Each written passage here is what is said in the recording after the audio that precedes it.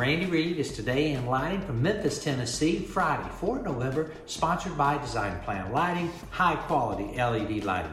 Here are the stories making news. Wesco International reported its Q3 earnings. Net sales were up 15% and the company had record operating profit, record gross margin, and record earnings per diluted share. IALD has a fantastic program for light fair. It's called the Immersive Lighting Installation Program, with 4 circular economy themed lighting installations to be featured at the 2023 Light Fair.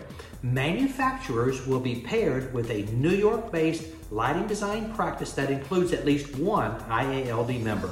Submissions due by Monday, 7 November. Details at designinglighting.com. Sonopar announced it has completed the acquisition of Aztec Electrical Supply. The acquisition will add more than 100 employees to the Sonopar Canada network.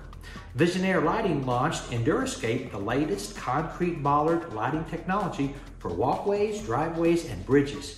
They boast 100,000 to 150,000 hour LED lamp life.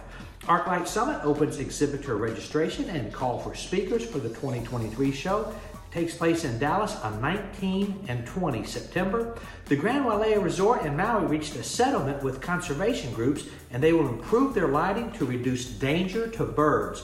I visited this resort in July, and I'm very pleased to see this settlement. The Dow was down 146, NASDAQ dropped a mere 181, Legrand was down 4.2 euros. That's it. Go light up the world. Have a great weekend. Pray for peace.